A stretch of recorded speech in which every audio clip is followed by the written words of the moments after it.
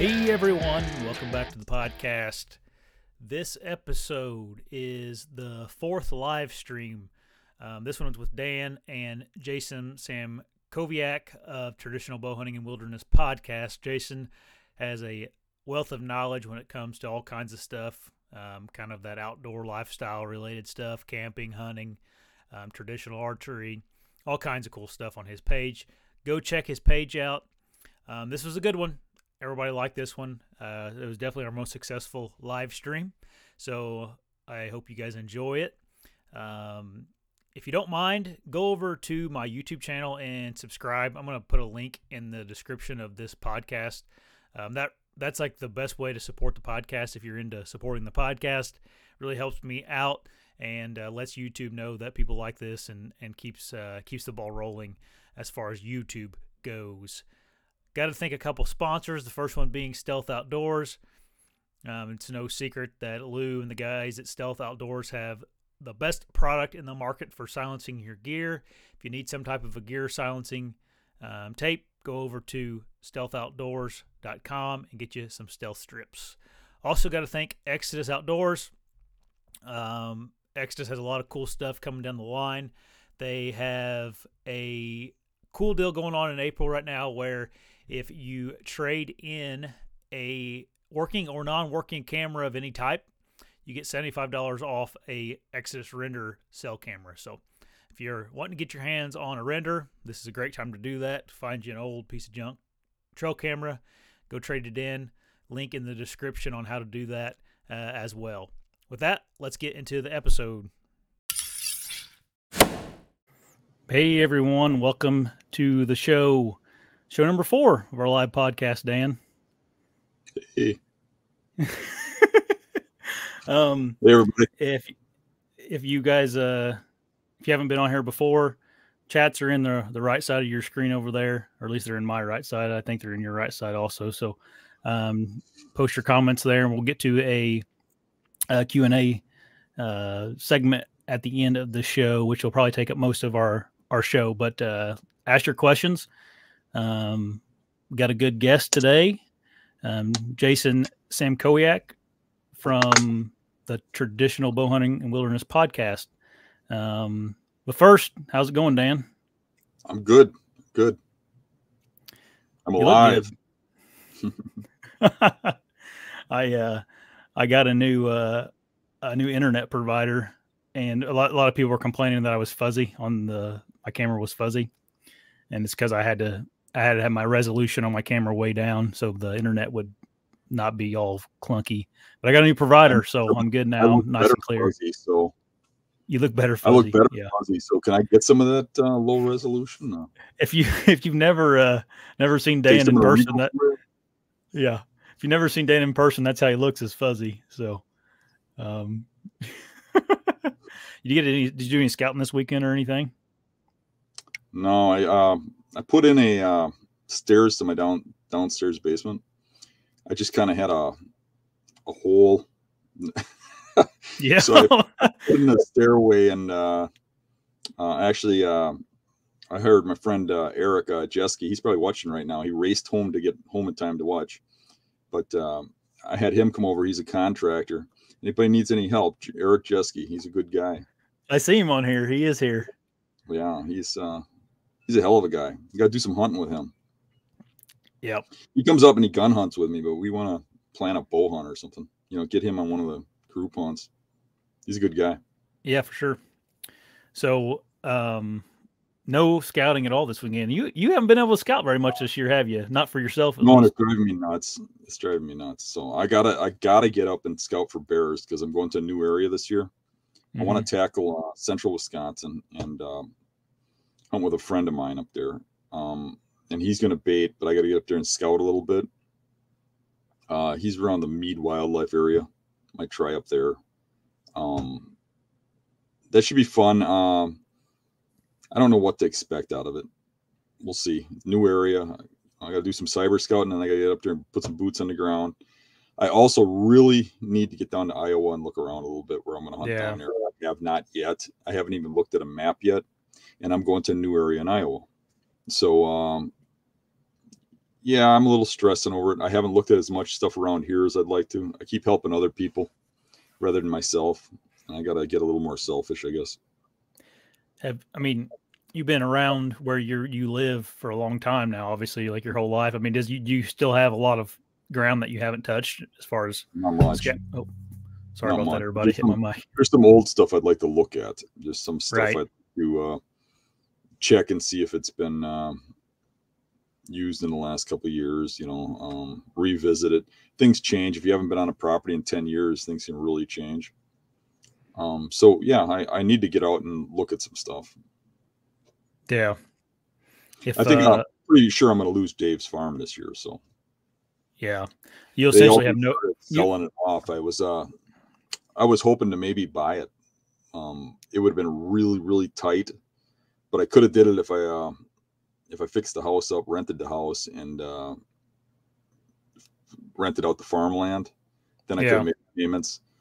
But they wanted to break it up, and they wanted to give a neighbor who was helping his mom out the major portion, which the farm fields. And I think we just thought that I would just want the hunting land in the back, which is only 20 acres, and it was landlocked. And I said, well, maybe I'd do it if I had an access and I got the farm or the building. And they said, well, we already sold that to an electrician, so I guess I'm out.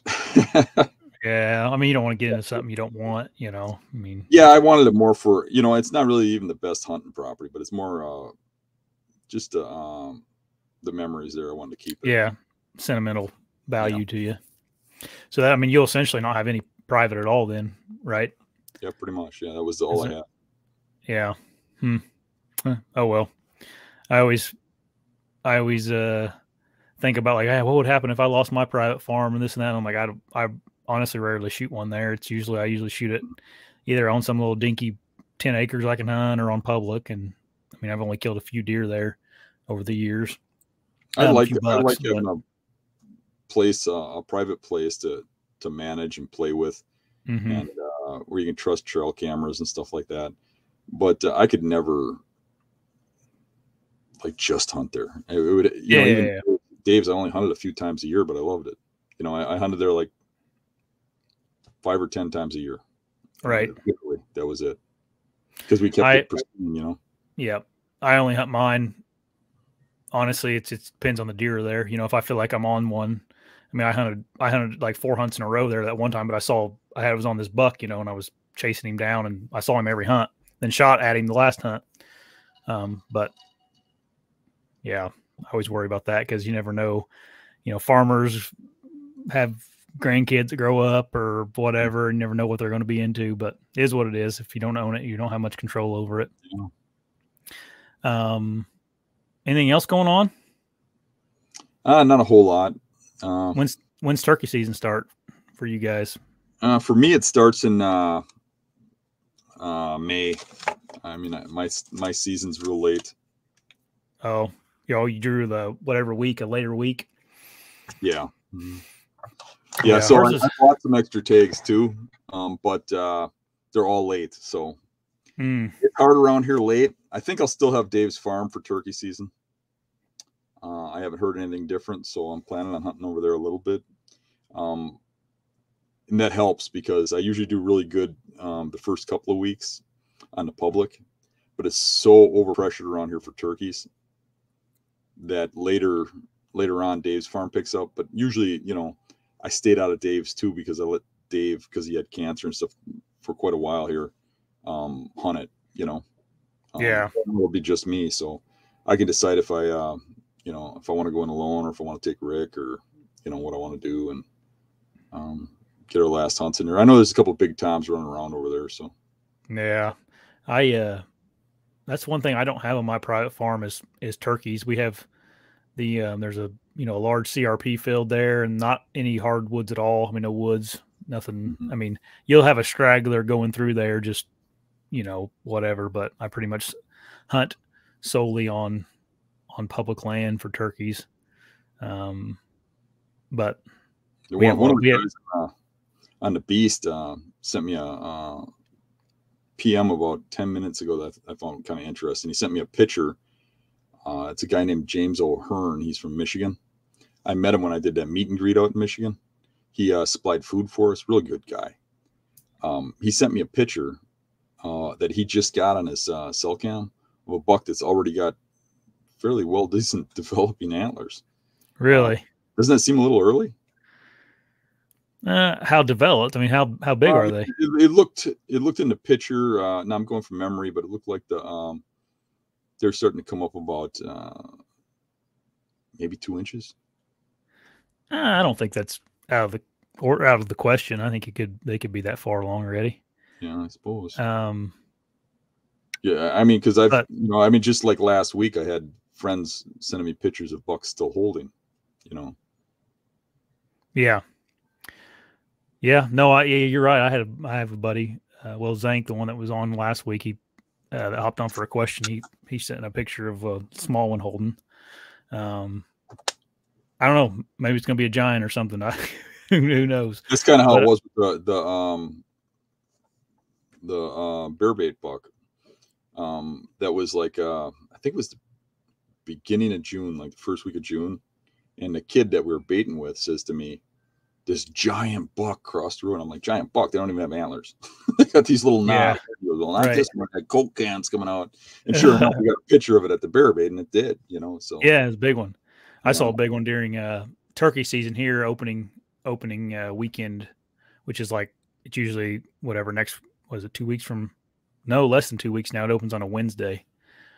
I saw a pretty nice one last year during turkey set up in the morning for opening day of turkey, and there was a nice one that walked by. He was however tall. He was pretty tall out of his head already. So that may be exaggeration. So 2 inches is probably not unheard of. Yeah, I don't think so. I'm usually not watching them too close this time of the year. Yeah. Yeah, there's not much to look at right now. Yeah. And I think, and I don't know not that I'm the wrong person to ask about the science of all of it, but it seems like the big ones oftentimes shed a little earlier. Maybe I don't know if they get a jump start on the little ones, and maybe they're just, obviously they got to grow more than what I understand it's stress related. So, yeah, the breeders will drop fast. The ones that are doing the heavier breeding, which is probably more the 2 or 3 year olds. Well, I mean, if you think about the injury or, deer are not far off from how humans are. I mean, the young ones typically, they're not stressed because they don't know any better most of the time, whereas an old deer probably is constantly stressed in his life, just from experiences of negative experiences all throughout his day. Every day he walks around, whether it be coyotes that he knows are danger, or people, or whatever else, disease and everything else. So whereas a buck or a small yearling or something, they don't, whatever, they're not much stress to them. An interesting fact, I had a couple different deer breeders tell me that they logged when their deer dropped their antlers, and that deer individually dropped their antlers pretty close to the same date if it was stress-free. Yeah. So you'll have one buck that drops right around January 12th. 1 year it's the 11th, 1 year it's the 12th, then it's the 13th, then it's the 11th, then it's the 12th. But like right within a 48-hour period, they were telling me it was pretty accurate, unless there was a stress in that deer, like it had an injury or something. Yeah. Then it would change things. But then they'd have a different one that was 2 months later, when it would drop right to the date, and they live in the same pen, eat the same food, same age. So there's probably a lot more to it than what what we all think. There's probably just a ton of factors, I'd say. Yeah. I don't know. I picked up a nice shed this year around Christmas. I mean, that was pretty early. I know you said you picked up some in November, haven't you? Yeah, we've had deer shed in gun season here, which is Thanksgiving week. Dave shot one time, and I missed it, and it got away. And then we got in its tracks in fresh snow, and Dave ended up, he was the tracker, and then we circled around it, and he went and tried to kill it. And if he was going to jump it, it was going to run to one of us. And he ended up shooting in its bed. And we got over there, and we're like, hold it up for pictures. And he grabs one antler, and it pops off in his hand when he goes to pick the head up. And when he got like half off the ground picking it up, when the antler popped off in his hand, when the head hit the ground, the other one popped off. Had to be right ready to shed. Yeah. And that was gun season in third week of November. Man, that's crazy. I've seen them. I've seen another one do the exact same thing in early December in muzzleloader season. Yeah, that shed I found it was around Christmas time. I don't remember exactly what it was, but it was chewed on a little bit. It'd been laying there for just a little bit. I mean, it's definitely from this year though. It wasn't a year old, but there'd been fresh mice or whatever squirrels chewing on it. The only reason I know it was this year is I had pictures of that deer, whatever, throughout the year on trail camera. But someone asked if you're in a ground blind. You do look like you're in a ground blind a little bit. I am. I'm in a hole. Oh man, I'm hiding from society. You're pulling me out. I'm just my face out. I think your setup fits you well. Yeah. I got to say, guys, before we get Jason on here, don't forget, if you haven't subscribed to my channel, subscribe. And someone asked about questions. Yeah, we're going to do questions tonight. Jacob is not on. My wife is monitoring the chats, and she's going to shoot me the questions whenever they come in. So I'm not filtering through all your guys' BS sessions on the chats, which I love. I get distracted sometimes. I actually got some negative feedback last week because they said I was looking at the chats too much and not paying attention to the guests because you guys are cracking me up. But that's all right. Just keep them coming. I think they're funny. And we get a bunch of chats too. I mean, there's usually, I don't know how many there actually are, but 100 or more usually. So that's kind of cool. All right. I got something real corny to do because I use this. If you guys see in the top right corner, there's this company called StreamYard that's like a program that runs these chats for you. And they advertise that you can like put in little segments and whatnot, and you can if you give them $200. So once you guys start seeing real cool stuff on here, you'll know I've made it. But right now we're gonna try to make this into into more of a show format instead of just a talking format per se. So like I'm gonna try to make segments where we have, hey, here's our me and Dan BS, and here's our guest. Next segment would be a Q&A or whatever, new segment. So right now we're gonna hop in with Jason. There he is. How's it going, Jason? How are you doing? Good. If you guys have noticed, Jason's heading down the road right now. That's why I called this podcast Heading South with Jason Samkowiak. Yep. Jason, for people that don't know you, can you give us a rundown of what you do and why we had you on, I guess? I am the only person that's a better deer hunter than Dan is. Yeah. But I have a traditional bow hunting and wilderness podcast and a YouTube channel, and like you guys do, I devote as much time as I can trying to help people get better at being in the woods and filling their freezer and that kind of stuff. And it's been doing it now for about since 2011, I think. So a little over 10 years.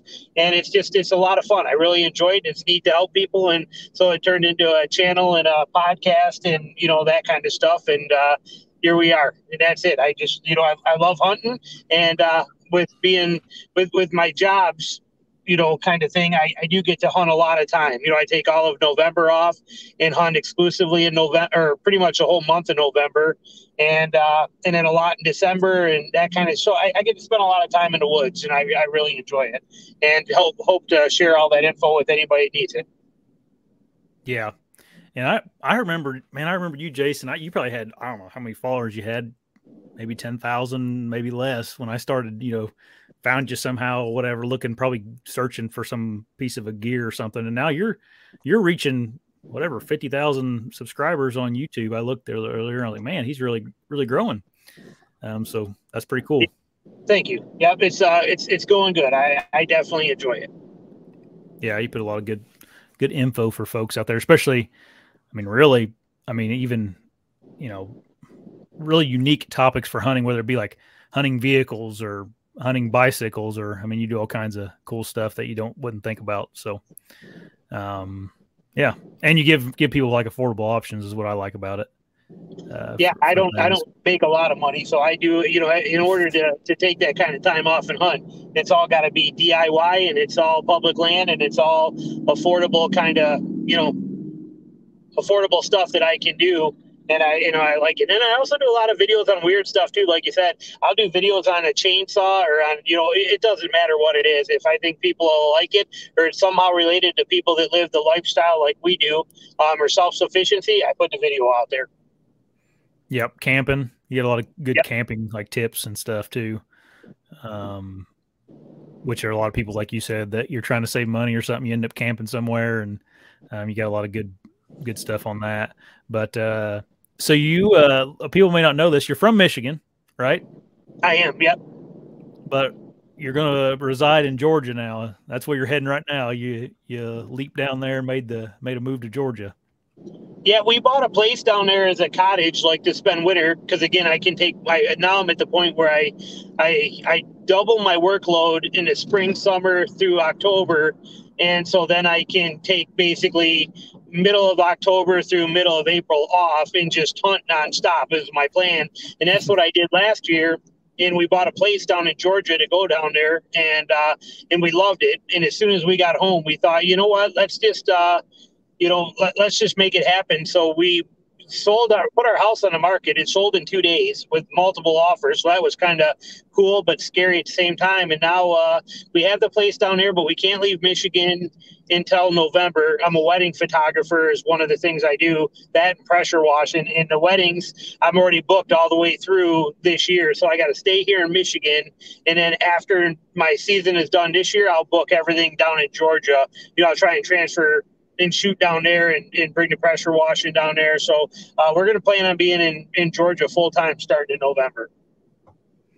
You going to come up to Michigan and hunt still, or are you going to be done hunting in Michigan?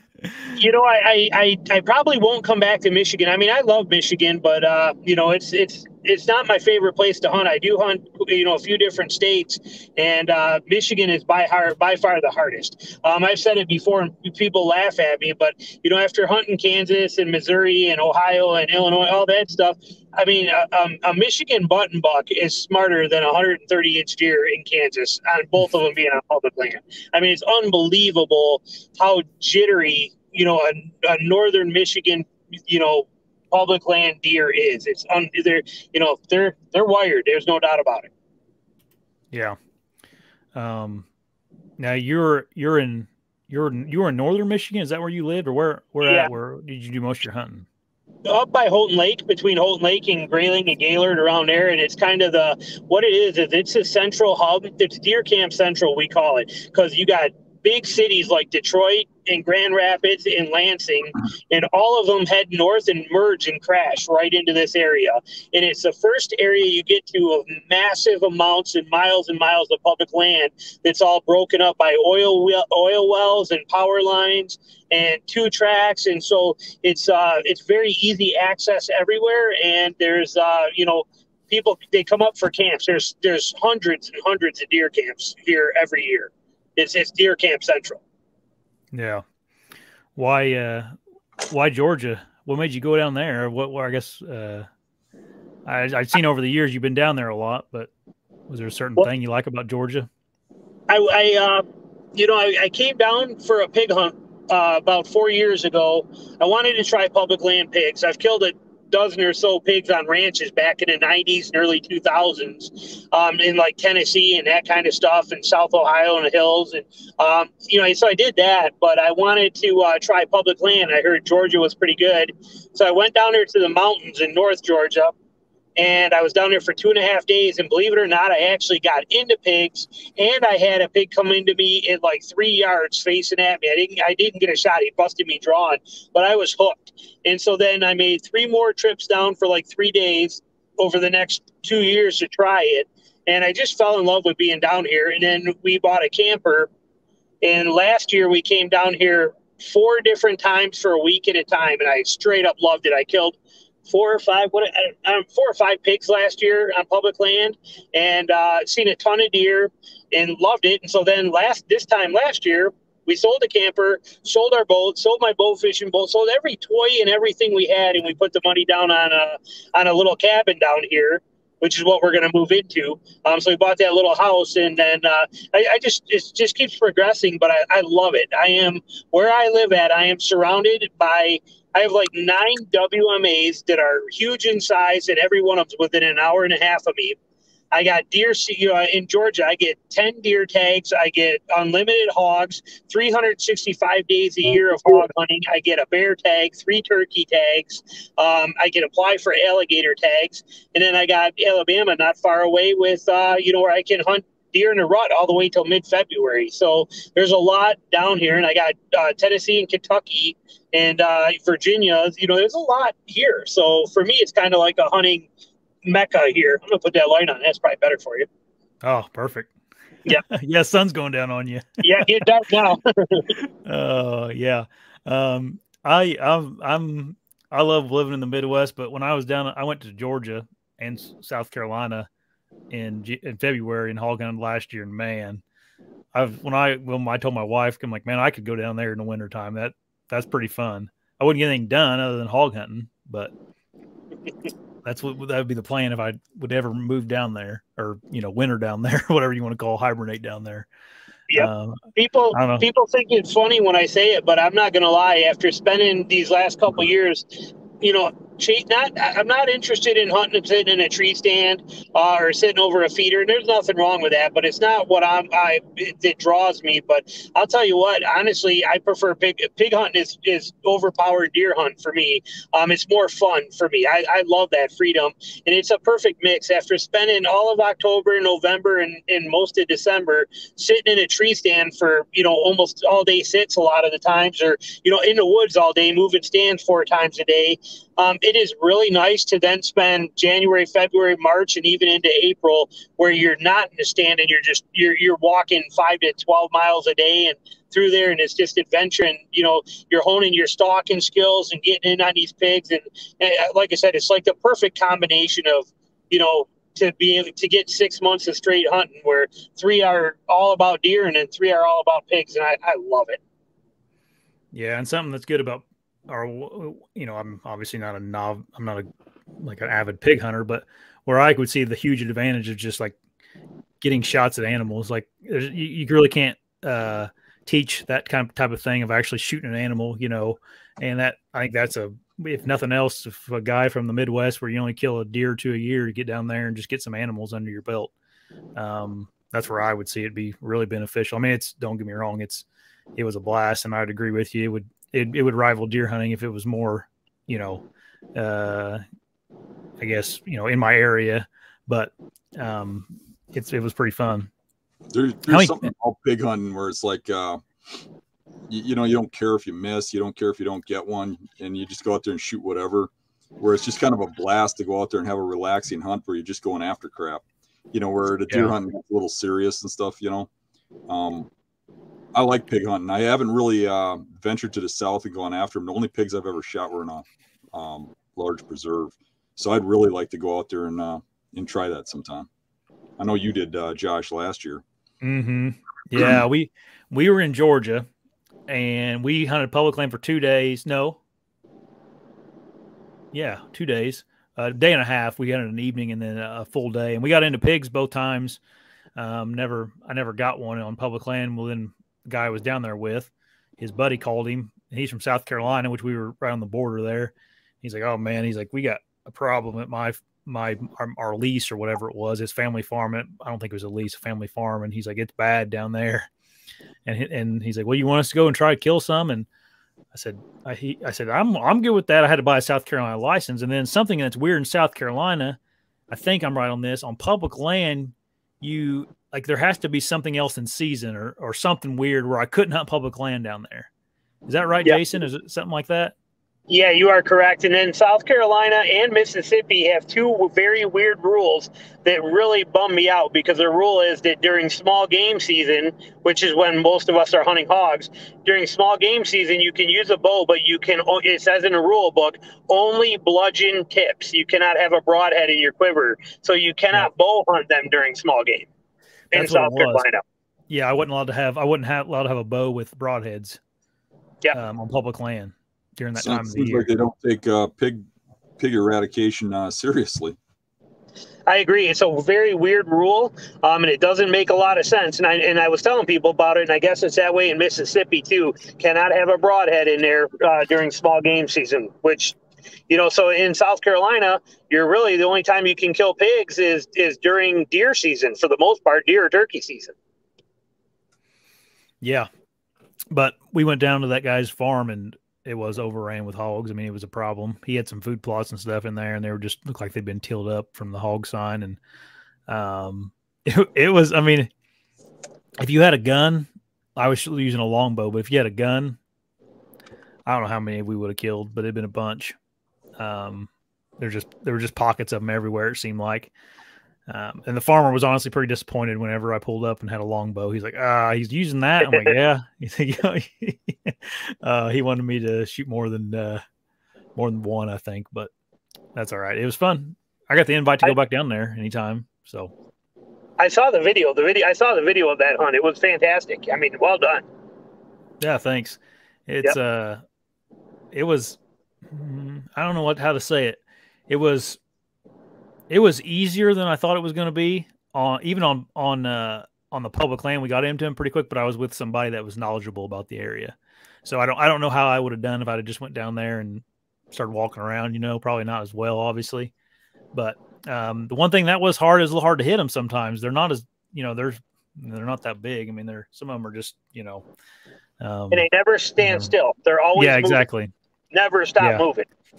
Yep. And I don't know how many people have seen that video, but the guy I was with, he's never hunted with anybody with a traditional bow.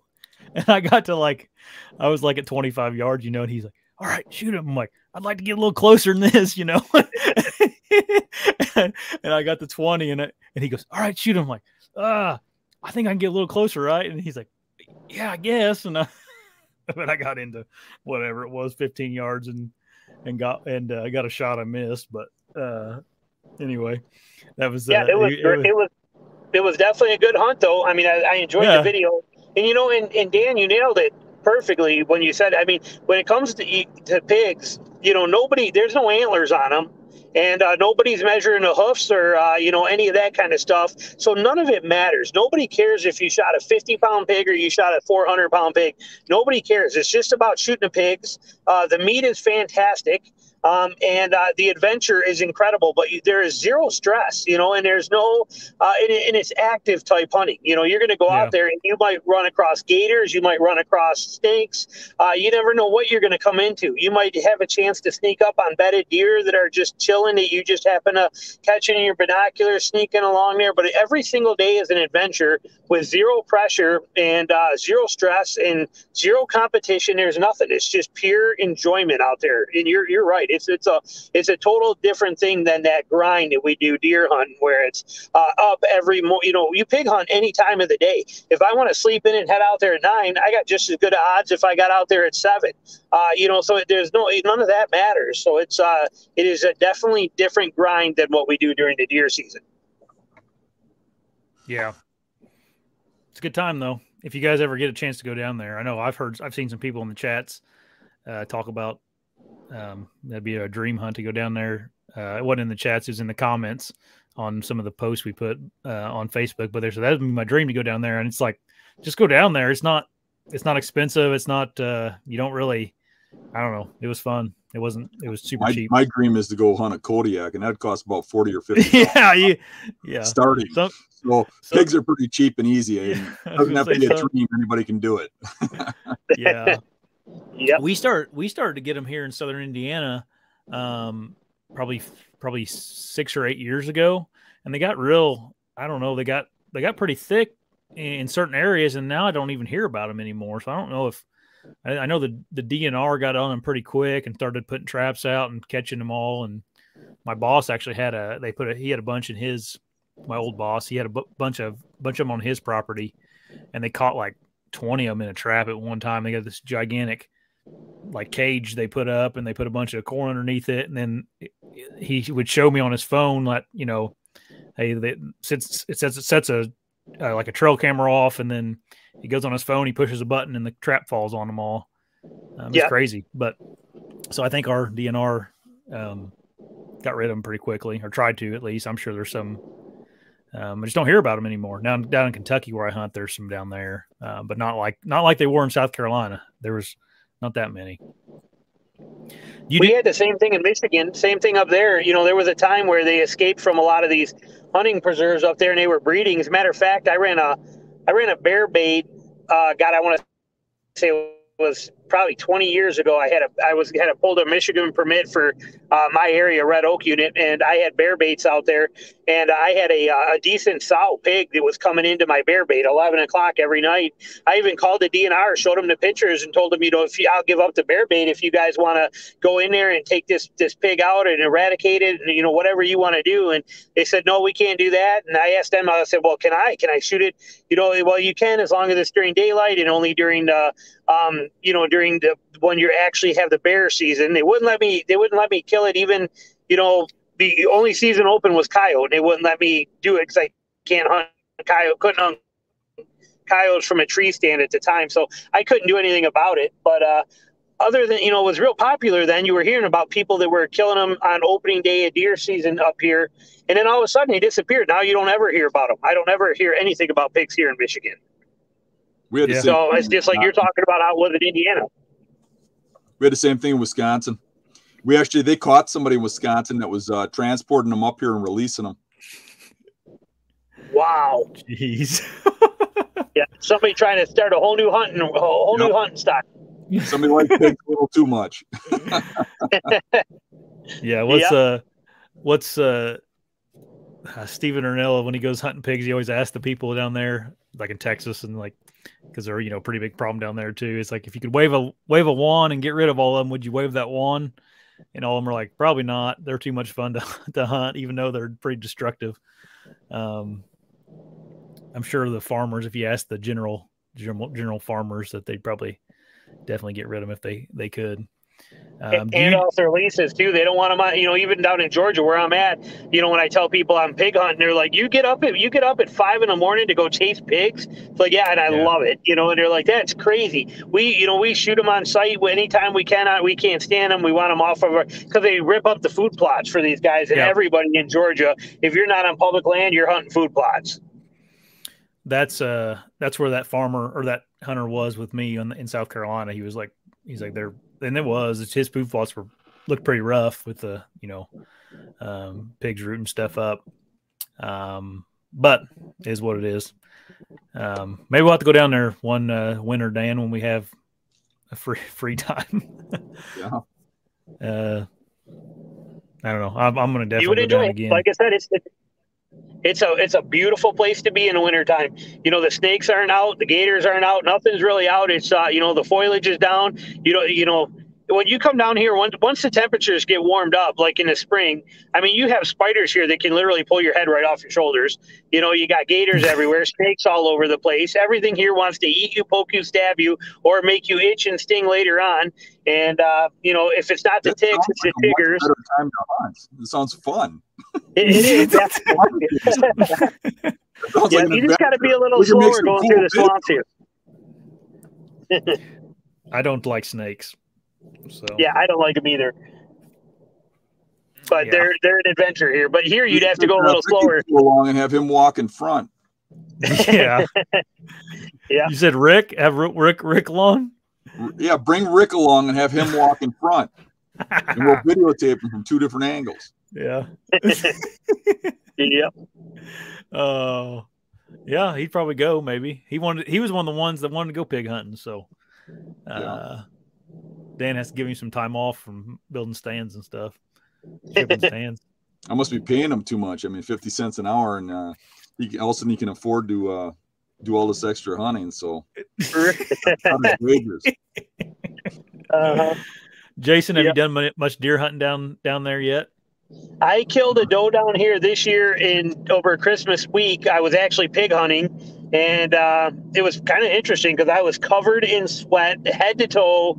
It was brutal. It was a pretty hot day, and I was stalking pigs or trying to find pigs, creeping along, and all of a sudden a doe popped out, and I was like, "Oh, look at this!" And I'm like, "I got 10 deer tags." So I started stalking with her and sneaking in there on dry leaves, and it took me an hour and a half to do it, but I got close enough, 18 yards, and I shot and dropped her. I perfect, double lung shot, quartering away. She ran like 25 yards and flipped over, and that was it. It was game over. So that was my first Georgia deer, but it was like, it was an opportunity type thing. It wasn't like I had studied the terrain and was planning for that and had them come by like we do when we're deer hunting. It was more of just an opportunity I took advantage of. Gotcha. So you haven't like put a stand up and nope, not yet. Nothing like that. Oh, okay.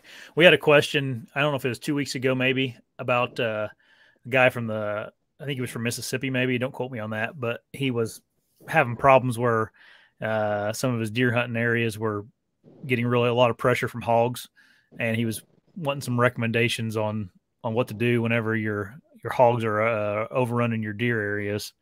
We didn't really know what to tell him. We'd never hunted in hog infested areas, but sounds like you really haven't either. But there's not much you can do. According to what I hear, your only option is to trap them or shoot them, because the hogs, they're not after the food plot. They're after the grubs and the worms that are under the food plot. And all the work that people do to make their food plots lush and produce, all of the stuff that's underneath that is what those pigs are after. And they're incredible. I mean, a group of 12 pigs could flip an acre in about an hour and a half, and completely uproot it and turn it upside down and over. They're insane what they're capable of. And these people put a lot of work into those food plots, and then you have pigs come in and wreck it, and then the deer won't come. Yeah. I think he was hunting public land. I think he was just trying to figure out where the deer go, or, we kind of suggested to him, like, hey, if the deer went into the bedding area. Like he said, the bedding areas were overrun by the pigs. So where are the deer going? He said the same things that we look at for the deer, like the points that go down in the swamps and stuff. He said they all had pigs on them, so he didn't know where the deer went. Well, I'm finding pigs and deer very close together in bedding. Now, I don't see them ever together up and around or rooting or going after acorns. I don't ever see them together at the same time. Not that I have a lot of experience yet, but when I am moving through there, I do jump a ton of deer doing exactly what we would expect them to do. They are on the points. They are on whatever the thickest cover is, right on a transition. They're not deep in it. But you'd be amazed at, how they'll use water barriers just like they do up here in the Midwest, but the behavior of those deer is very similar. And I have jumped deer before and then ran into pigs, 50 yards later. So I do see them bedding in the same areas, or relevant too, like that. But deer down in there in Georgia are definitely using the terrain the same exact way they are up north. Yeah, I guess that's what I kind of mentioned to him. Like, hey, these hogs, I don't think they are. They're not killing these deer or anything. I don't know if they view them as a threat or just that they're a nuisance to them. They're aggravating to them. I'm not sure, but it's not like I wouldn't. Same areas. Yeah. Deer are deer wherever you go. Yep. Well said. 100% well said. A deer is a deer. The terrain is everything. As you've pointed out, it's the number one thing you could take away from everything you always put out there is you hunt the terrain and you hunt you get the right wind and you hunt the terrain and the deer will be there.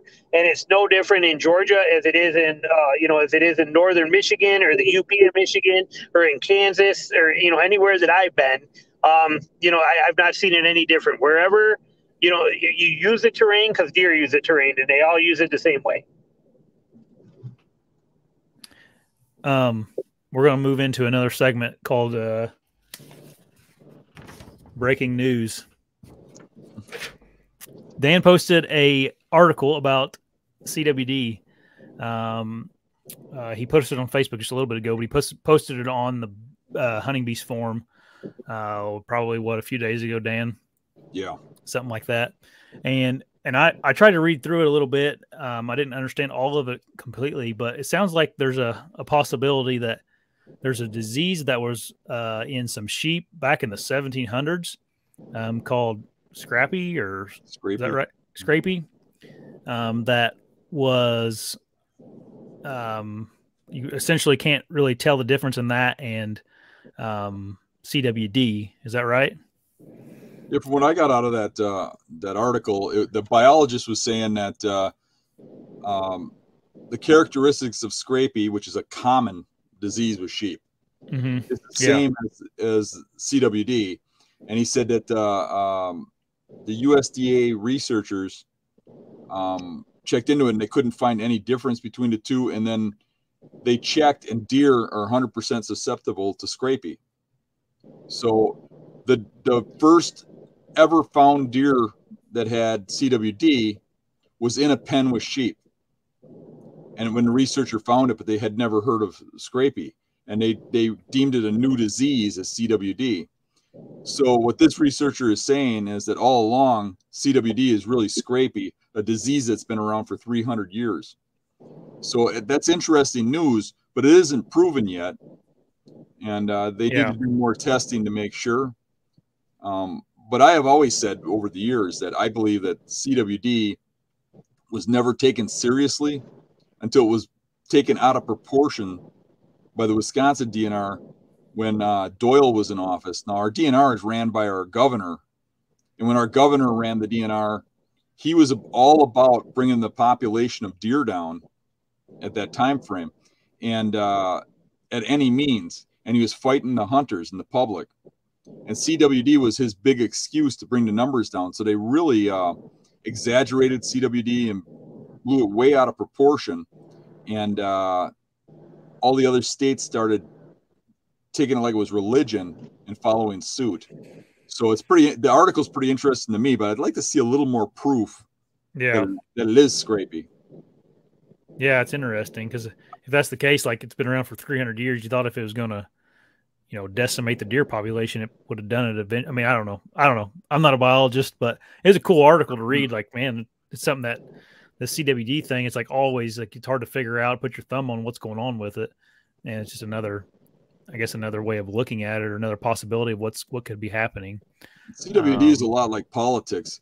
I think a lot of the people in the higher up of the DNR, I mean, don't want it to change. They're using it as a way to control populations and bypass hunters who normally regulate deer populations. So I think there's a lot of people that will stand in the way of this moving forward. Yeah, I would agree. And CWD's been around for a long time. And, like here in Michigan, too, they made a rule that as soon as we got CWD ever was found here, they would shut down baiting, which Michigan is a huge baiting state. It has been since the 80s. People bait. That's, the attitude here is you can't kill a deer unless you put out a bait pile for it. It's how they do it and have since the 80s. And when they said, though, when CWD would ever be found here, they would ban all baiting in the state. CWD was found here it's got to be about 10 years ago, and they banned baiting, and they banned it for 5 years. And then they brought it back because of hunter demand and because everybody's saying you can't kill a deer without baiting and you can't do any of this stuff. And so then they brought it back here. And then CWD was pretty quiet. You didn't hear much. And then it's now 2 years ago, it was found here again pretty heavy in central Michigan. So they banned the baiting again. And now they give everybody 10 deer tags. It used to be where you had to apply, like especially in my area, you would have to apply for a doe tag, and your odds, they give out like 1,000 doe tags and 40,000 people would apply for that county. And so it was very low odds of drawing a public land doe tag. And then last year they decided to give everybody 10 deer tags anywhere they wanted to use them in the state. And they said that during muzzleloader, you can now use a center fire rifle. So they're, like you said, they're trying to wipe the deer out here. They're trying to reduce the numbers pretty drastically. Right. I mean, when they started it by us, they actually said they were going to kill all the deer in southeastern Wisconsin, all of them, or the whole southern part of the state. And obviously they got a lot of kickback from that. But I remember there were pictures going around of them having huge mounds of dead deer in pits they were burying them in. All those pictures have been hidden now. You can't find them. But right. Yeah, Biden's probably got them. I'm pretty. They're on Hunter Biden's laptop probably. Right, that's what. Yep. Sorry, I'm looking away because I'm trying to change lanes here. I'm Oh, you're driving fine, through Jason. Atlanta, and I Don't wreck gotta. on camera here. I guess it'd be good content, but Yeah, There we go. that'd go viral. I mean, maybe you should. I mean, you get some, Yeah, there you get a lot of views then. Yeah. I think I'm pretty lucky to live in Indiana. You guys have some governments that seem to favor the opposite side of the spectrum sometimes, and Indiana's pretty conservative or right wing, so we haven't had too much worry about CWD for the most part. You don't hear much about it, and where me and Jason's states touch each other, and me and Dan's almost do. So I don't know. You'd think if it was we would have had it down here too bad, but they literally have it everywhere they check for it. If they do Yeah. checking for CWD, they find it. Yep. Basically, it is everywhere. It's in the soil, so you can't kill CWD. It's here forever. So once those prions are created, they're always here. So if they leach into the soil, they're there forever. I mean, they've got places where they had deer farms, and the deer all got CWD, so they killed all the deer, bleached the soil, burnt the soil, left the enclosure enclosed for 10 years, killed all the vegetation and everything. And then they bring no deer in, and they immediately get CWD from the soil. You can't get rid of it. It's there forever. So if you move sod from one state to another, you just move CWD. If you move a load of gravel from one state to another, if there's CWD in that gravel, it's moved with the gravel. If a dead deer falls in the Mississippi River and floats down to Georgia or wherever down there, Mississippi, it brings CWD with it if it's in it. If a bald eagle eats on a dead deer and eats the prions and goes and craps in the next state, it's crapping CWD. It goes right through their digestive systems. It's in deer urine. So if you're buying deer urine that was created in a farm in Alabama, and that farm has CWD, it's transferred to wherever that deer urine is sold. And a lot of that stuff was hidden from the public because they didn't want the public to not buy the deer urine. They just wanted them to kill more deer, basically. In my opinion. Yeah. It's crazy, but I don't know. We'll see. We'll have to try to keep track of all that. I don't know. Like you said, nothing will probably come of it just because of the politics of it, but be interesting to see where that article goes or if we ever hear anything about it again. Right. I think the CWD is more. I think the deer herds are more tolerant of it compared to like an EHD or something like that. Epidemic hemorrhaging disease and that kind of stuff. Which like that wiped out half of the deer herd in Montana. When that comes through, that's pretty devastating stuff. But I think you guys are both right. CWD's been here forever, and it always has been. It always will be. We just we don't know about it till it either comes up when somebody studies it for a reason or when they need an excuse to change something. Mm-hmm. Yeah. Justin Tanner says, I have no idea. He's right. I don't know anything about it. I just thought it was an interesting article. Dan's definitely more educated on it than I am. I studied it quite a bit. Yeah, when it sounds like it hit home to you, though, it sounds like you guys they were giving you guys all kinds of buck tags. At the time that they eradicated most of my herd, we didn't even have CWD in my entire county. And they came in, and I'm on the far end of the county. And because my county adjoined a county that on the other end of that county had a couple cases, they lumped mine in. But really, I just had a high population. And we had really, really good deer hunting. The public land where I was hunting at the time when CWD came around here in the early 2000 area, the land that I'm hunting on public was similar to having a high price lease in Illinois or hunting Iowa. It was really good hunting. Now it's average at best. I mean, they really wiped the population down. So yeah, it hit home. But I studied it quite a bit. Really checked into biologist articles and stuff, talked to biologists, and really got some inside information. I was talking to biologists from the DNR and stuff who were telling me on the side that they didn't agree with any of it, but they're forced to go along with it or they lose their jobs because the governor was mandating it. And a lot of people don't see that. They're like, well, the DNR says we should do this. And the DNR says that. The people that work for the DNR are great people. I know most of the wardens in my area. I know the biologists. I talk to them regularly. And what they tell me on the side is different than what the DNR, is promoting, because a lot of it is political.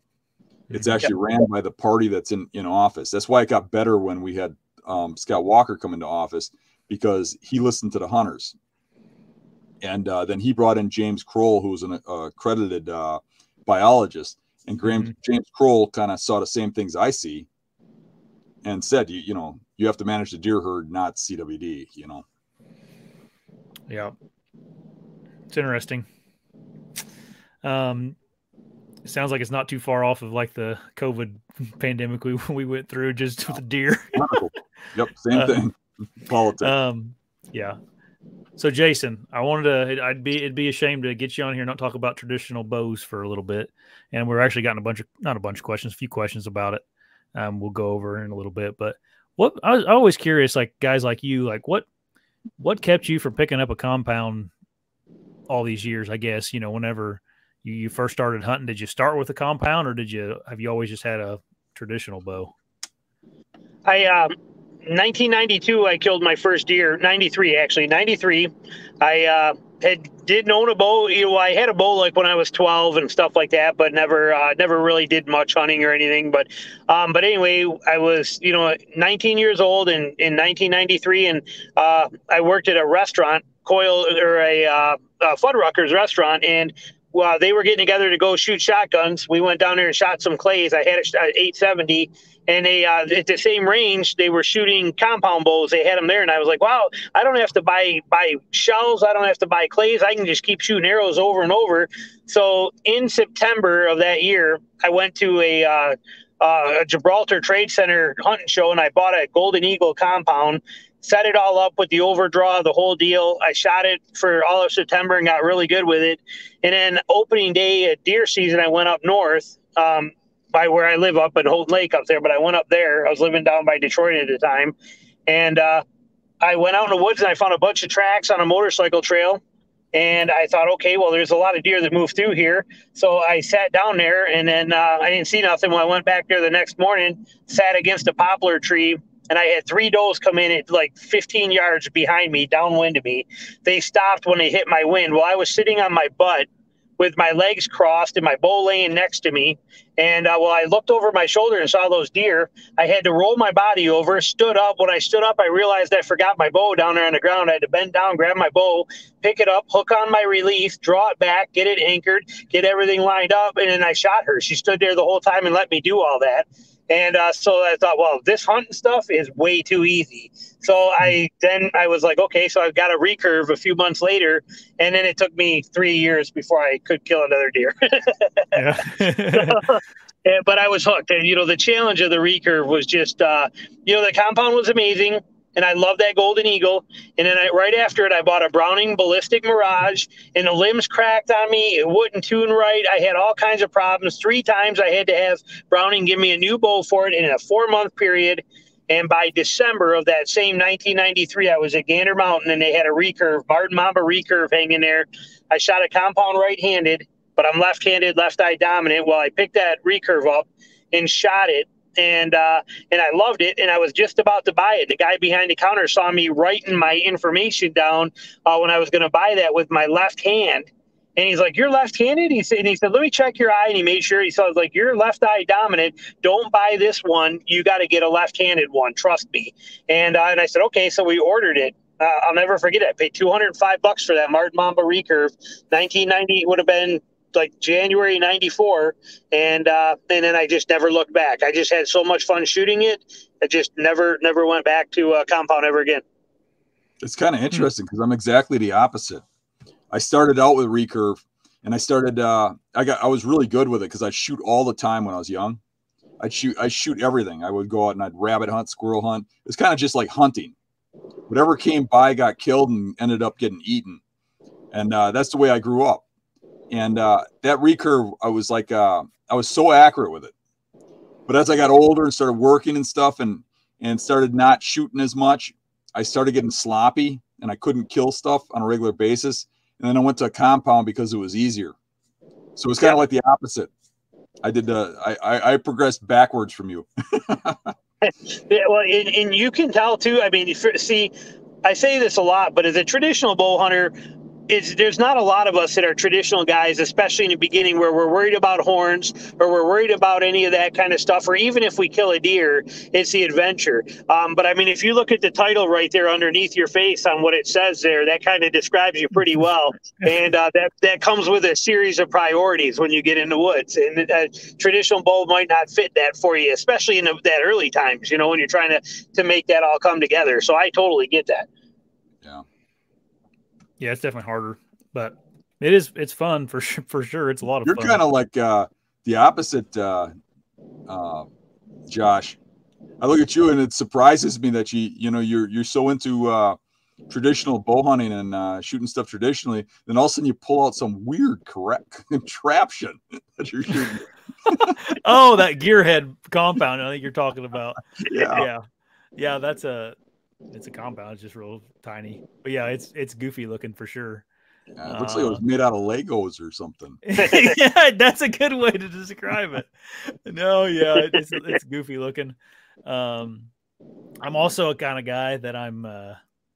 Sometimes I get stuff that's just different because I don't want to have the same thing everybody else has, or So I don't know. That company was a good shooting bow, and they're a small company, and I liked it. And what the heck, I'll buy one from them, instead of Matthews or Hoyt or whatever, But I'm gonna use one of those prime bows this year. I'm pretty excited about that.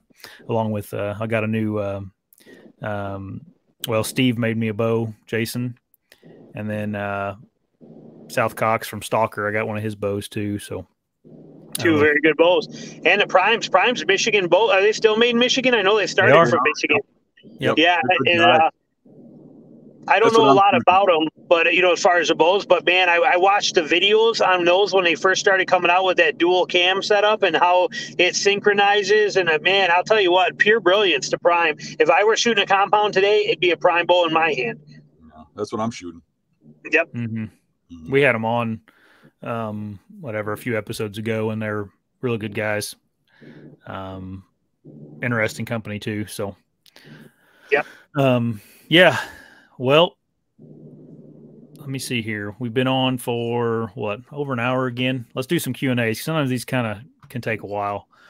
Thanks for all the questions, guys. As usual, there's a whole bunch of them and a whole bunch of chats, and I've tried to stay off the chat just so I don't get distracted and start laughing or something in the middle of the everything. So, Dan, this is for you.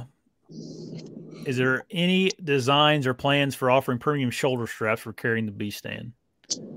Yeah, it's in the thought process, but I've been so busy with the R&D on a new stand design that I haven't really gotten to it too far. Yeah, so I probably need to look at that a little closer because it's an easy fix. I know everybody wants the premium straps. I just figure like it's so light that just the black nylon ones are good. But I'm different than other people. I mean, everybody's different. For me, I'm more of a minimalist. I really like small. I know Mario likes the big padded stuff, and like that are that. Like frame pack weight just right, yeah, and stuff like that. But I think the stand's so light that doesn't matter. But that's me. I would like to come somewhere in between and come up with a good padded back strap. That's in the works. I think we're still gonna, no matter what we do, we're gonna produce them and sell them with the regular straps. But we might produce a backpack strap that you can purchase for it as an add-on for a reasonable price. And I think the reason for that is because I don't want to have to up the price at a stand for guys that don't want it. For a guy, that just is okay with just the straps, or he wants a certain type, and he's going to throw out what he gets with it anyways. Yeah. So I'd rather have that be an upgrade. Yeah, and I don't want to put words in your mouth too, but I know something else that's a struggle with that kind of stuff is getting like made in America things affordable is pretty hard to do. And that is an interesting statement because our competitors are saying they're made in America and that the metal's all made in America and stuff. And you can't even buy all made in America metal. I checked into it. You can't certify it. These same people that are saying that, they're 100% made in America, they tell you their seats are stuck on the boats overseas, can't get over here. And you're like, I thought you made everything in America. And they're like, well, not the seats. Yeah. But, we're making our seats in America. We're making everything, even the bolts we're buying in America. I mean, and it's hard to do, and it's expensive. It's really a struggle nowadays, and everything's going up in price, and it's so hard not to bring the price up for us too. It is. People don't realize how expensive manufacturing is right now. I can give you a real world of that. I sell a flask on Amazon, little side business kind of thing I do. I'm gonna get out of his way, but I sell a flask on there. And when I was making it, I had it made my way. It's made out of 301 stainless or 304. It's the same thing as a Yeti tumbler's made out of. Same kind of high grade stainless steel, and I can get it made in China. I can have it made overseas and shipped here to me. And, made, packaged, everything done, shipped, and designed to my specs for $3.30 a piece. When I checked into having that same exact thing made here in the United States, checked with 5 different companies, all corners of the country, it would have been $20 to have one of them made here. So you look at the difference of that.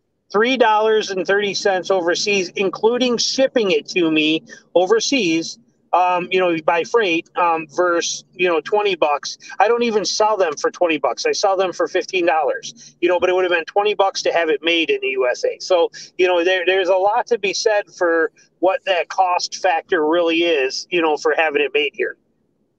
I'm building a building in the backyard, and I had a couple junk cars up on the hill.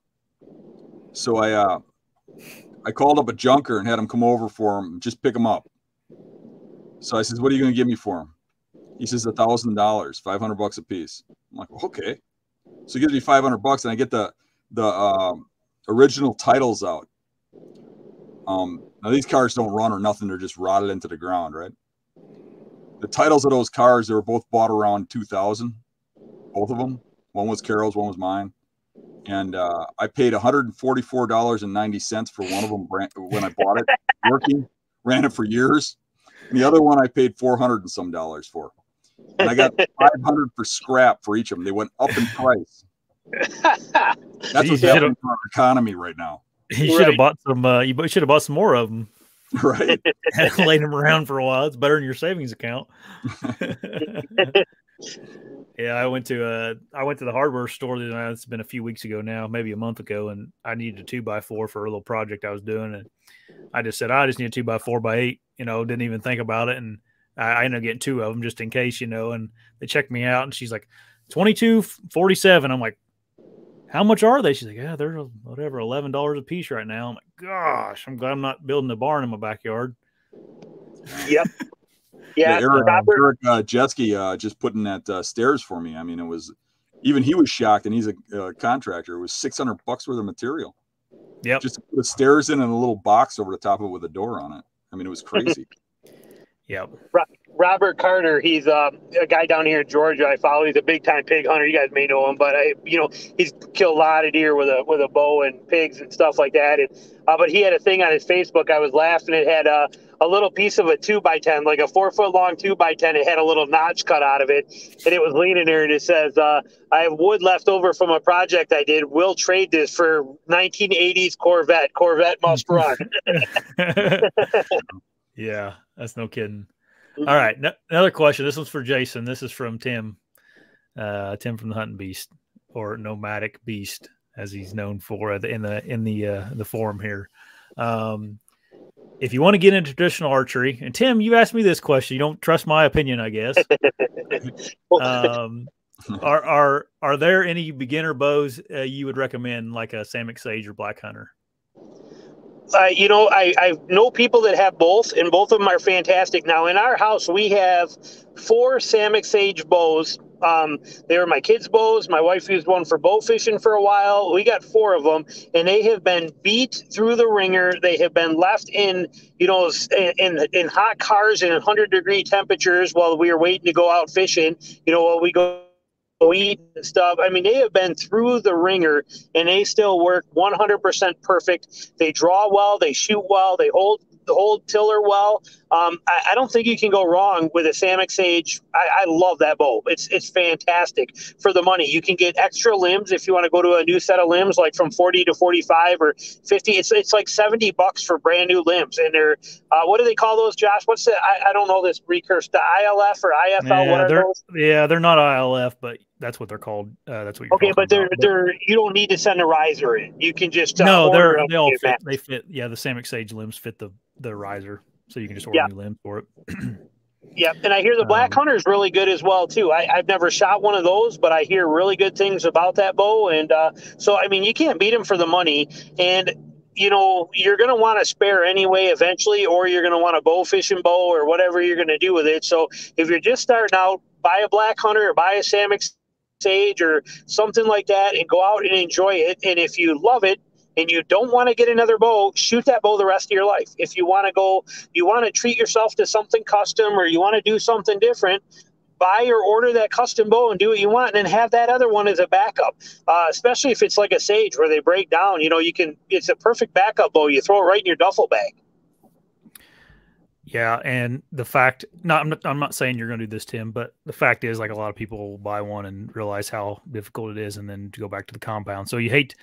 And it's like a custom bow, like a cheap one's $900 for a custom bow. You know, you could spend more than a compound on a custom recurve or longbow. So I think I recommended the Samick to Tim as well. That's I never hunted or shot the Black Hunter. I know which one he's talking about, but yeah. It's hard because people assume that a traditional bow's cheap because it's just a piece of wood, you know, but it's not.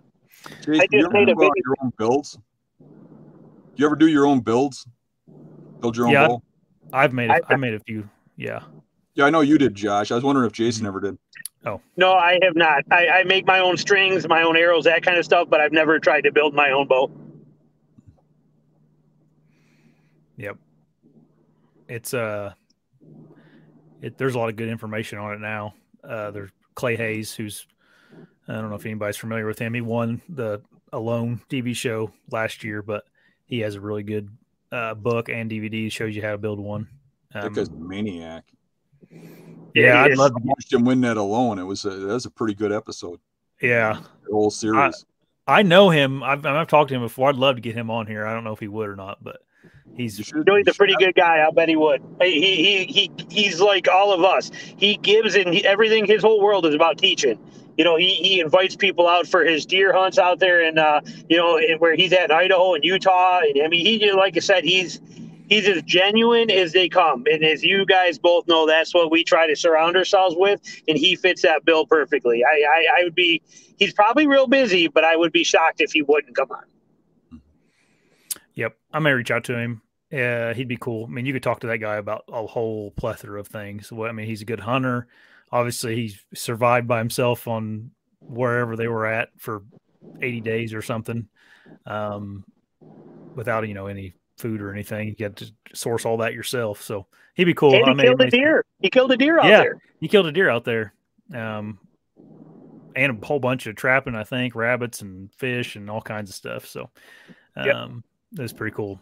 Pretty cool to see someone you kind of knew or associated, you know, you've talked to him to win something like that.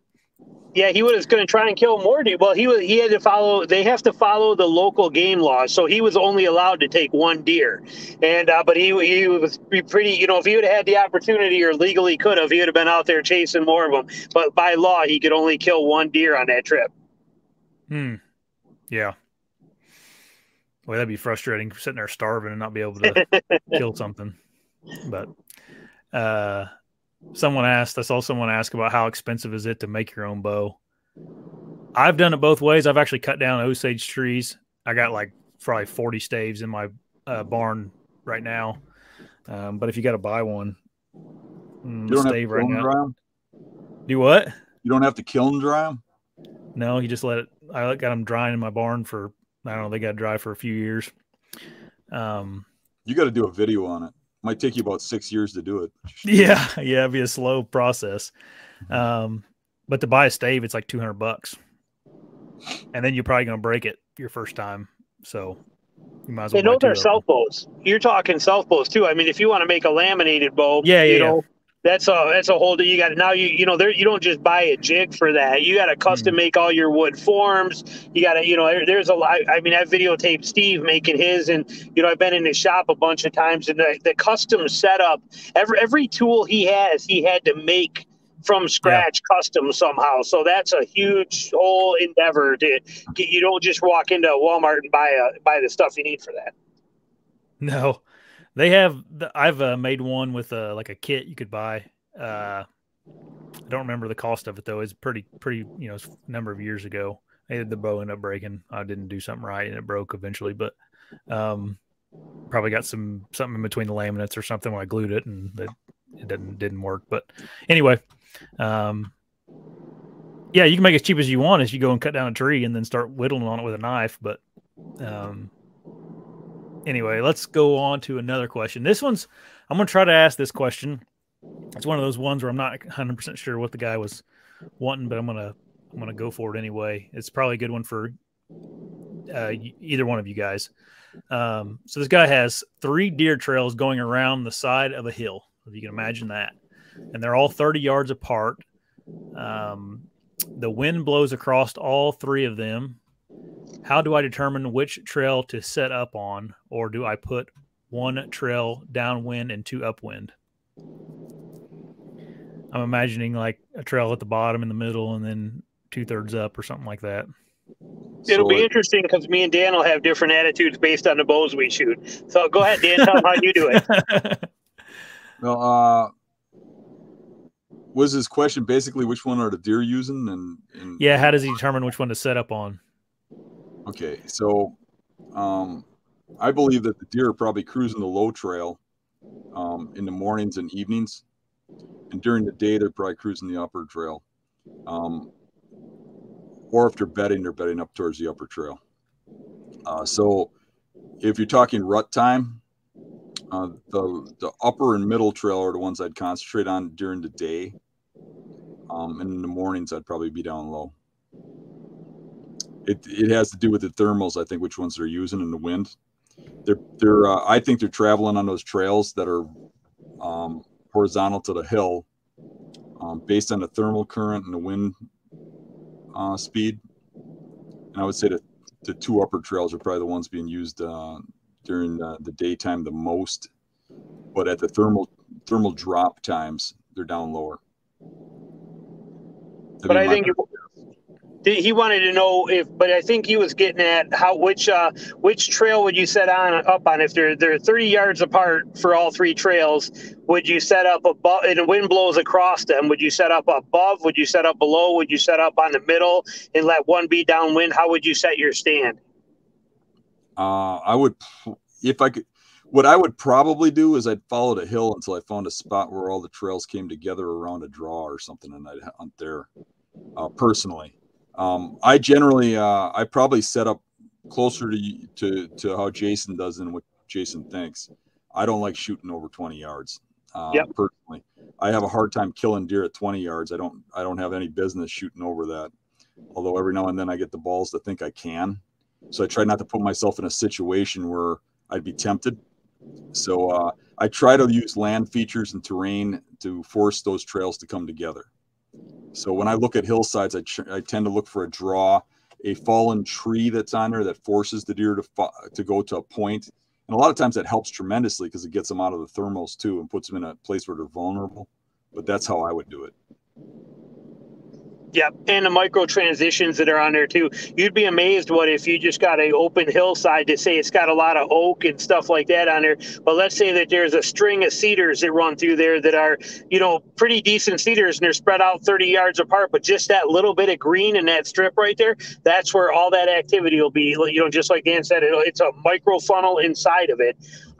But your answer was the best you could give. If you can find a spot, if you got the time to find where those narrow down and you can catch all of them like that, I would agree with that completely. I do, again, like you, because it's shooting it close. For me, 20 yards max. That's my maximum distance. And so if I had 30 yards shooting and that wind is like that on a hillside, if I'm stuck and I'm going to have to set up right there, I'm probably setting directly on top of that middle trail. And I'll have one downwind of me and one upwind of me. And that's just, and I'll risk it and see what happens. And a lot of times they'll come right down that center one. And, either if they don't get by me, the does and stuff like that, they get real spooky and they'll like jump and hop and do stuff.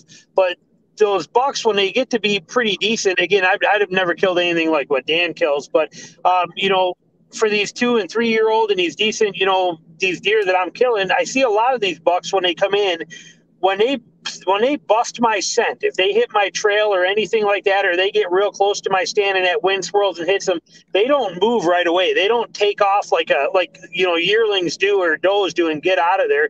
He stops and analyzes what he's going to do and what his next move is. And so even if he gets downwind of me and I can't shoot him before he hits that scent spot, when he does hit it, often there's a lot of times that I get that opportunity. So to not risk losing one of those trails, if I don't know which one they're on, which Dan had perfect sense on how to determine which one they'd be on, but I wasn't thinking that. I was just thinking set up. I would have set up in the middle one and shot so I could shoot both ways. Yep. Those are good answers. And I have no reason to say anything else, so we're going to go to the next one. All right. This is more for Jason. What does fresh sign from hogs look like aside from tracks and scat? What are the kinds of sign you look for that hogs would leave behind? Well, hogs are going to be, they leave trails, but their trails are wider than deer trails because they're low to the ground, so they knock vegetation. I mean, your average hog belly is probably only 6 to 8 inches off the ground. So they're pumping stuff where, on a deer trail, you can almost, through grasses on a deer trail, you can almost see where their hoofs go left and right until that trail gets formed. But hogs will just mat it down like you drug a deer out of there. So their trails are much bigger and wider. The deer, where am I at on here? You're good. I just switched you were going out of frame, so I switched just so we could see you. You're good. Sorry. Go ahead. Okay. Yeah, I'm trying to keep it in the light there, but their tracks, hog tracks are different than deer tracks. Usually they're wider. They're more, I showed it in a couple of my videos, how to hog hunt, but their tracks are much more squared off, where deer tracks are more heart shaped. As they kind of come in, when you look at a deer track, it looks like that deer is meant for speed and finesse and fluid movement, where hogs look more like it came off of a Sherman tank, and it's just designed, they look more goat-like. They're designed to just get through everything.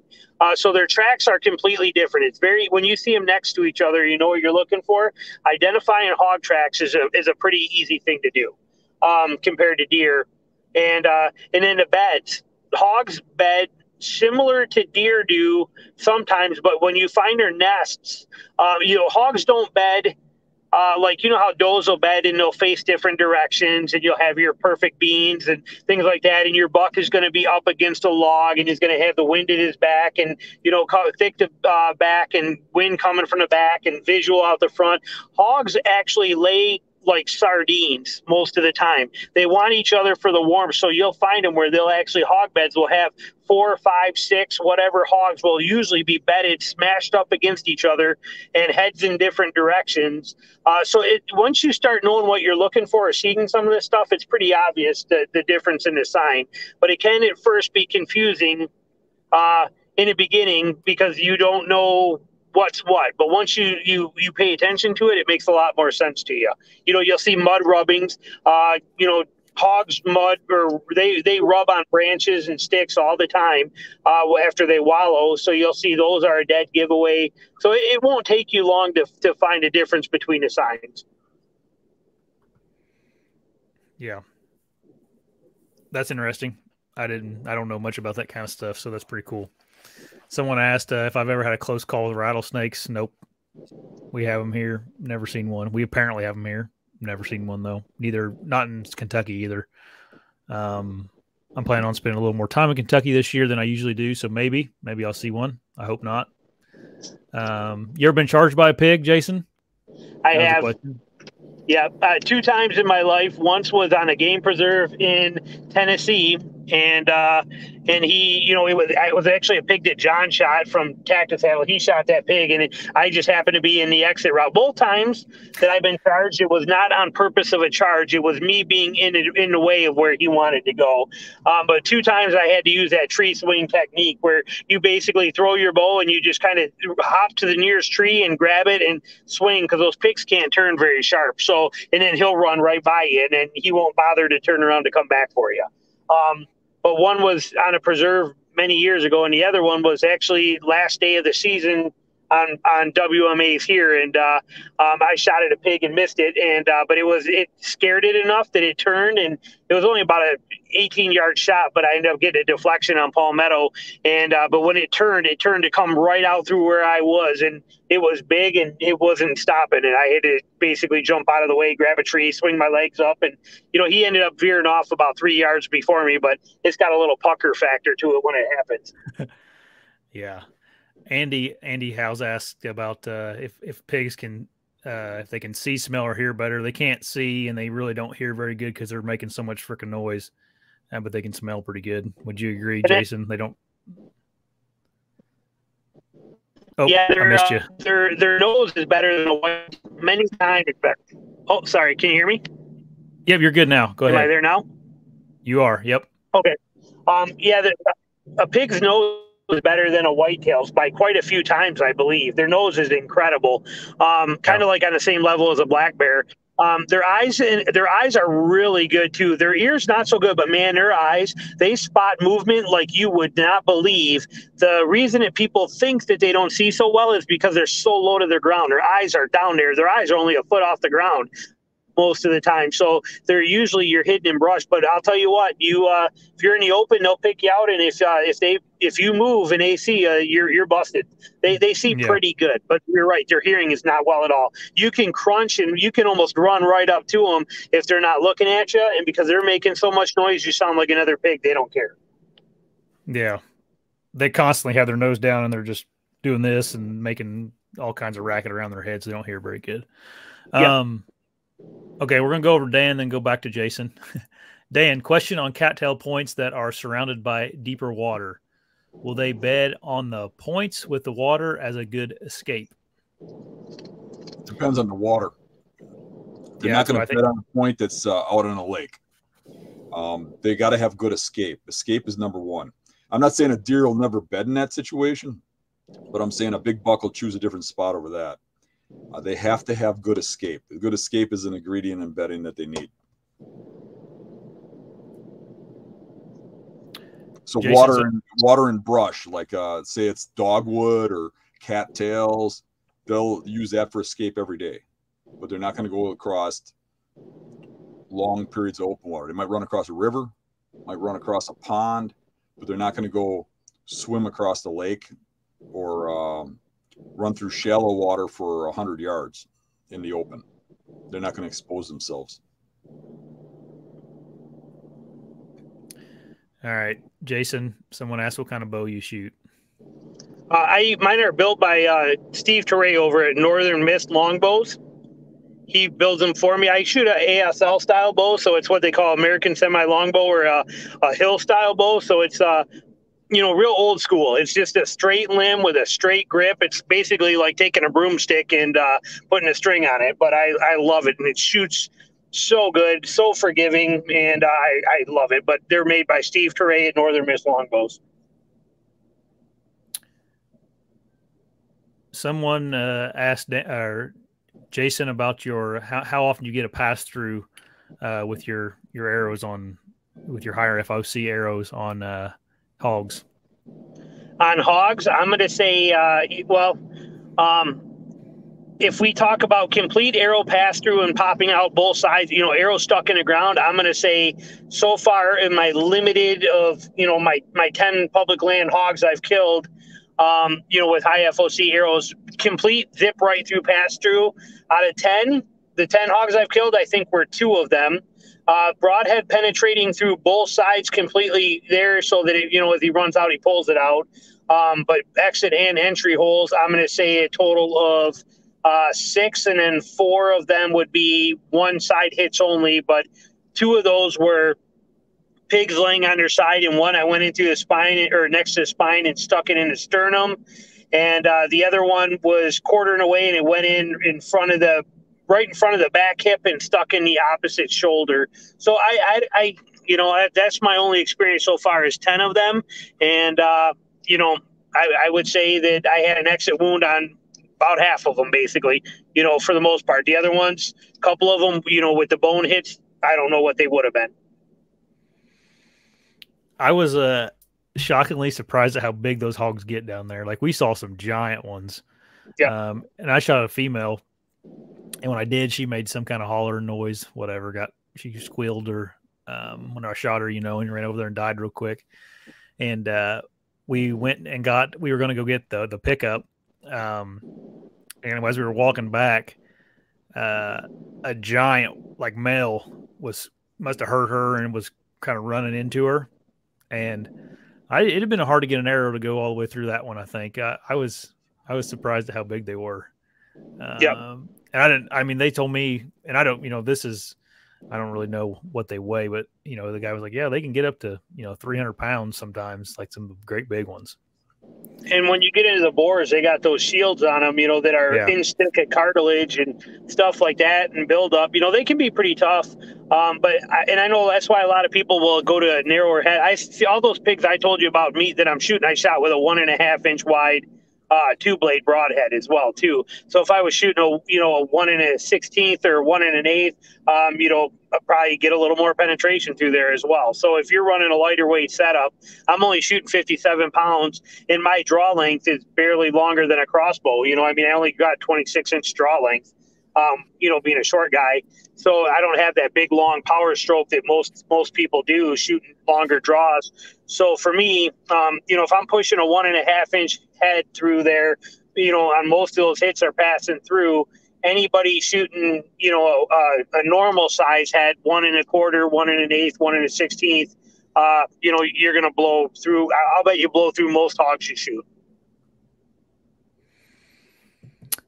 That's a popular topic right now is FOC and all that. And I always I was shooting a recurve bow at the workshop we had a few weeks ago, and I don't know, I had like 250 grains up front, and people were like, whoa, that's crazy. I'm like, that's just how traditional archery is. It's just been like that forever. It's just what that's where the high FOC stuff came from for the most part.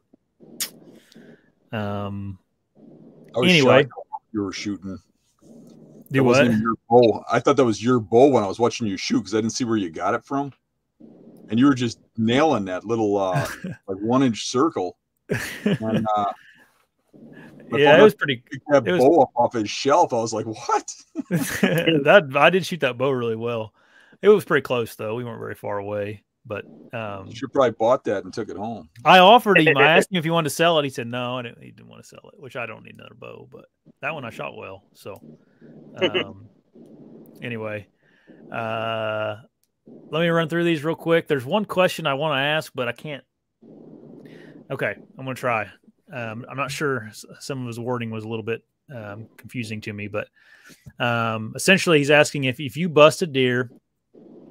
The buck notices you, but just turns and leaves. That's one scenario. How would you set up? Would you, they're talking about, bumping a deer and then setting up on him right away. What's the best way of going about that? So the buck just leaves? Mm-hmm. He gives me a bunch of scenarios, and I'm going to run through. I'll go with just the buck just leaves. Yep. He sees you, but he's nervous. He notices you. He notices you, but just turns and leaves. There's two ways I would handle that. Number one, if I think there's a reason he would want to come back, I will set up downwind of where he was, basically. Or number two, I will try to figure out where he's going and cut him off. If I know an area really well, a lot of times I know where that buck's going to go to. But quite often, if it's a bedding scenario, and you didn't spook him hard, if he thinks you're just passing through, he'll be back in 20, 30 minutes, maybe an hour. So, but the thing is, when they do come back, they're going to come back in and swing downwind. Most of the time when I've gotten busted in that scenario, I haven't gotten far enough downwind. I find like the first transition downwind, like the first hard transition, they tend to walk along that, circle to the downwind side and smell to see if things are safe, and then come out and come back in if they're going to come back to the scenario. Maybe they only come back on a soft bump like that 1 out of 5 or 1 out of 6 times.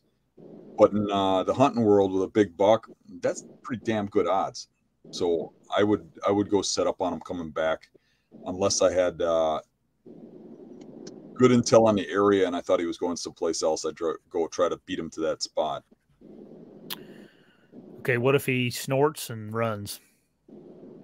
If he snorts and runs, I'd try to find out where he's going to go to. I don't think he's coming back. Yeah, that's 2 years ago. I bumped a deer that was in the first scenario. I was walking in the hills, and he just was bedding on a little point and jumped up and kind of skirted off. And I got up in my stand. I wasn't nearly as thoughtful about as what you were. I just kind of sat up there where I jumped him, and I got up my stand. And I got my bow ready. And I looked over there, and there he was just standing by 70 yards from me. He bedded back down right there and just sat there the whole night. Never got up. Finally got dark, and but he didn't go very far at all and bedded back down. Just went over the ridge and bedded down. Got any experiences on that, Jason? I do. Very similar to what you're talking about. I think always go downwind. Anytime I bump a deer, if I bumped him out of where I want to be at, I'll move downwind. The only exception to that is if it's does that I'm bumping. If I bump bedded does somewhere and they're going to pop up out of there and go, if it's during the rut time, I'm going to set up right there as close as I can to that scent, because I got a feeling that if there's any bucks coming out of bedding that are going to start trailing those does, they'll come through there, almost right on her track like they do. So I would want to be within shooting range of where they were if I could. But otherwise, downwind is always the best. It might only be 30 yards or 50 yards, but somehow if they're coming back, they're going to, in my opinion, they're going to circle downwind to you. Well, we've been on here for over an hour and a half now and kind of ran out of questions here. So I completely forgot about this portion of it. If you guys, sorry about not letting you guys call in. I just forgot to mention it and nobody sent me a message. So maybe nobody was going to call in this episode, but typically Jason will try to have people call in, but it slipped my mind. I was trying to do this new segment for everybody, and I forgot the coolest part of the whole thing was when people can call in, but next time I promise I won't forget that portion. Jason, thanks for getting on here. Dan, you got anything else to add? I'm going to let Jason pitch his stuff right here before we leave. But no, I'd just like to say thanks to Jason coming on. It's nice to get some FaceTime with him. Don't see him too often. I appreciate it. Yep. And again, I can't tell you enough, Dan, that stand. Love that stand. I used it every single day, every single second, every sit of this year. And not once did I hang that stand without a smile ear to ear. I love it. I can't wait to see what new ones you come out with. If they're, I don't know if I'm going to buy another one of the exact ones that I have, or I'm going to wait and see what else is coming. But I'll tell you what, that stand is incredible. You nailed it right out of the park. Well done. Cool. Appreciate that. Mm-hmm. Oh, and we had a whole bunch of regulation questions in the comments. I didn't ask any of those guys. If we probably shouldn't be giving advice on the law here, so just look it up if you got questions. Anyway, Jason, where can people find you and see what you got going on? Just anywhere you Google Traditional Bow Hunting and Wilderness Podcast, it'll pop up. It'll take you to the YouTube, to the podcast, to the website. It's all anywhere you Google Traditional Bow Hunting and Wilderness Podcast, everything I have will be right there for you. Pretty All right, everybody. Thanks for getting on. This was I think we had a record high number of people join at one time. So pretty cool. Yeah. I hope it keeps growing. It's fun. We're going to keep trying to get good guests on like Jason and others. And I'll see you guys next Thursday.